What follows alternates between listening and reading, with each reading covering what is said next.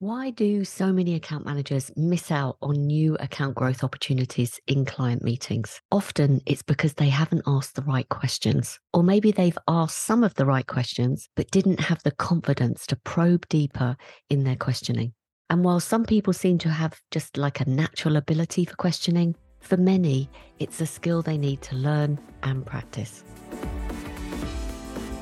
I'm Jenny Plant, the creator of the Account Accelerator, a 12-month training and coaching program that's specifically designed to build an entrepreneurial mindset in account management. I created this mini podcast series to show you how you can develop a more entrepreneurial mindset in your account managers, which means that they can increase the lifetime value of existing clients, grow the accounts, and generate referrals, which means you can maintain a healthy sales pipeline from your existing accounts, and it frees you up to generate net new business. In this session, I'm going to share why investing the time to help your account managers ask better questions could make a big difference to your bottom line, particularly when it comes to increasing client lifetime value. So the first thing you need to know is that teaching your account managers to ask better questions is only part of the puzzle, because recognizing and diagnosing client challenges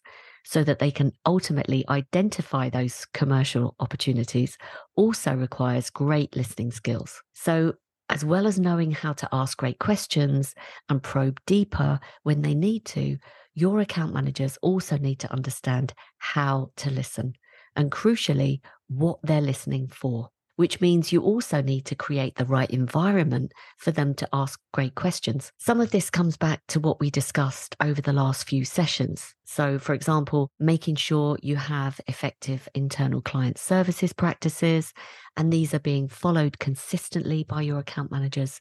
And also making sure your account managers understand the client journey and are using a client growth plan and also are following a client growth process, which supports your clients in their role as trusted advisor. It's also about teaching your account managers practical skills, like how to share client stories, for example, rather than case studies, and to do this naturally as part of their day-to-day conversations with clients. A really good example of this is Kayla Lavassa, an account manager in the education sector. I did share a clip of her talking about her journey to feeling more like a trusted advisor in session 2. So if you haven't listened to that, please go back and have a listen.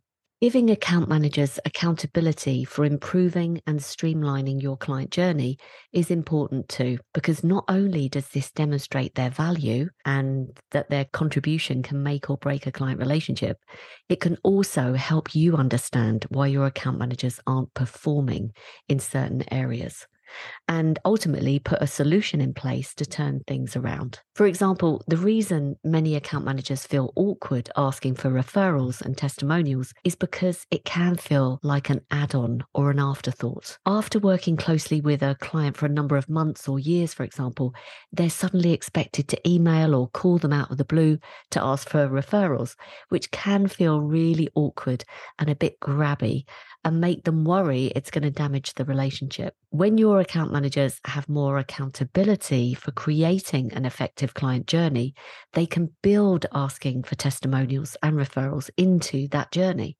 in a way that makes them feel more natural. And when something is part of a process, i.e. it's just something you do at a certain stage of the process, and you have all the resources you need to do it, such as email templates, call scripts, prompts, etc., it's far more likely to get done. This is something Richard Long noticed had changed in his agency when they invested in upskilling their account management team. Here's what he had to say about it. There's a different mindset. People now asking for quarterly business reviews who'd never done that, had just kind of taken the relationship as a given, even down to things like referrals. Suddenly people are saying, oh, I've asked this client for this relationship and she's actually given me 2. That, I think, is a really positive kind of step forward.